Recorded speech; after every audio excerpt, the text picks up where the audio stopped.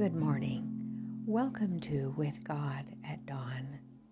Psalms 116 verse 2 says, "Because he hath inclined his ear unto me, therefore will I call upon him as long as I live." We should have the door of the heart open continually, and our invitation going up that Jesus may come and abide as a heavenly guest in the soul.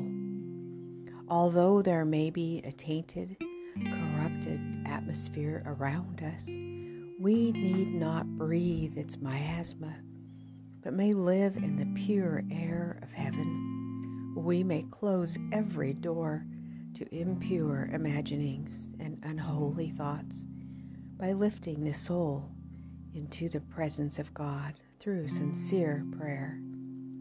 Those whose hearts are open to receive the support and blessing of God will walk in a holier atmosphere than that of earth and will have constant communion with heaven.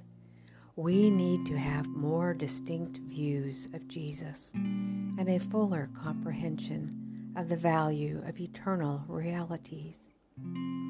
The beauty of holiness is to fill the hearts of God's children, and that this may be accomplished, we should seek for divine disclosures of heavenly things.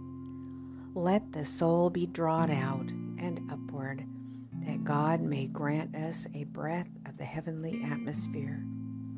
We may keep so near to God that in every unexpected trial, our thoughts will turn to Him as naturally as the flower turns to the sun. Keep your wants, your joys, your sorrows, your cares, and your fears before God. You cannot burden Him. You cannot weary Him. Take to Him everything that perplexes the mind. Nothing is too great for Him to bear, for He holds up worlds. He rules over all the affairs of the universe. Nothing that in any way concerns our peace is too small for Him to notice. John 14:21 says, "He who has my commandments and keeps them, it is he who loves me, and he who loves me will be loved by my Father, and I will love him and manifest myself to him." Dear Father, thank you for keeping us in the pure air of heaven.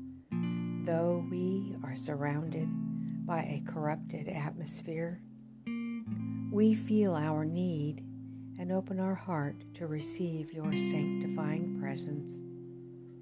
I pray for this one who is listening to close every door to impure imaginings by lifting their soul into your presence by sincere prayer. Give them distinct views of Jesus, of His power and might, and His tender protective care. I thank you, Lord. I pray these things in Jesus' precious name. Amen. Please join us again tomorrow morning for a few minutes of meditation and prayer and promises.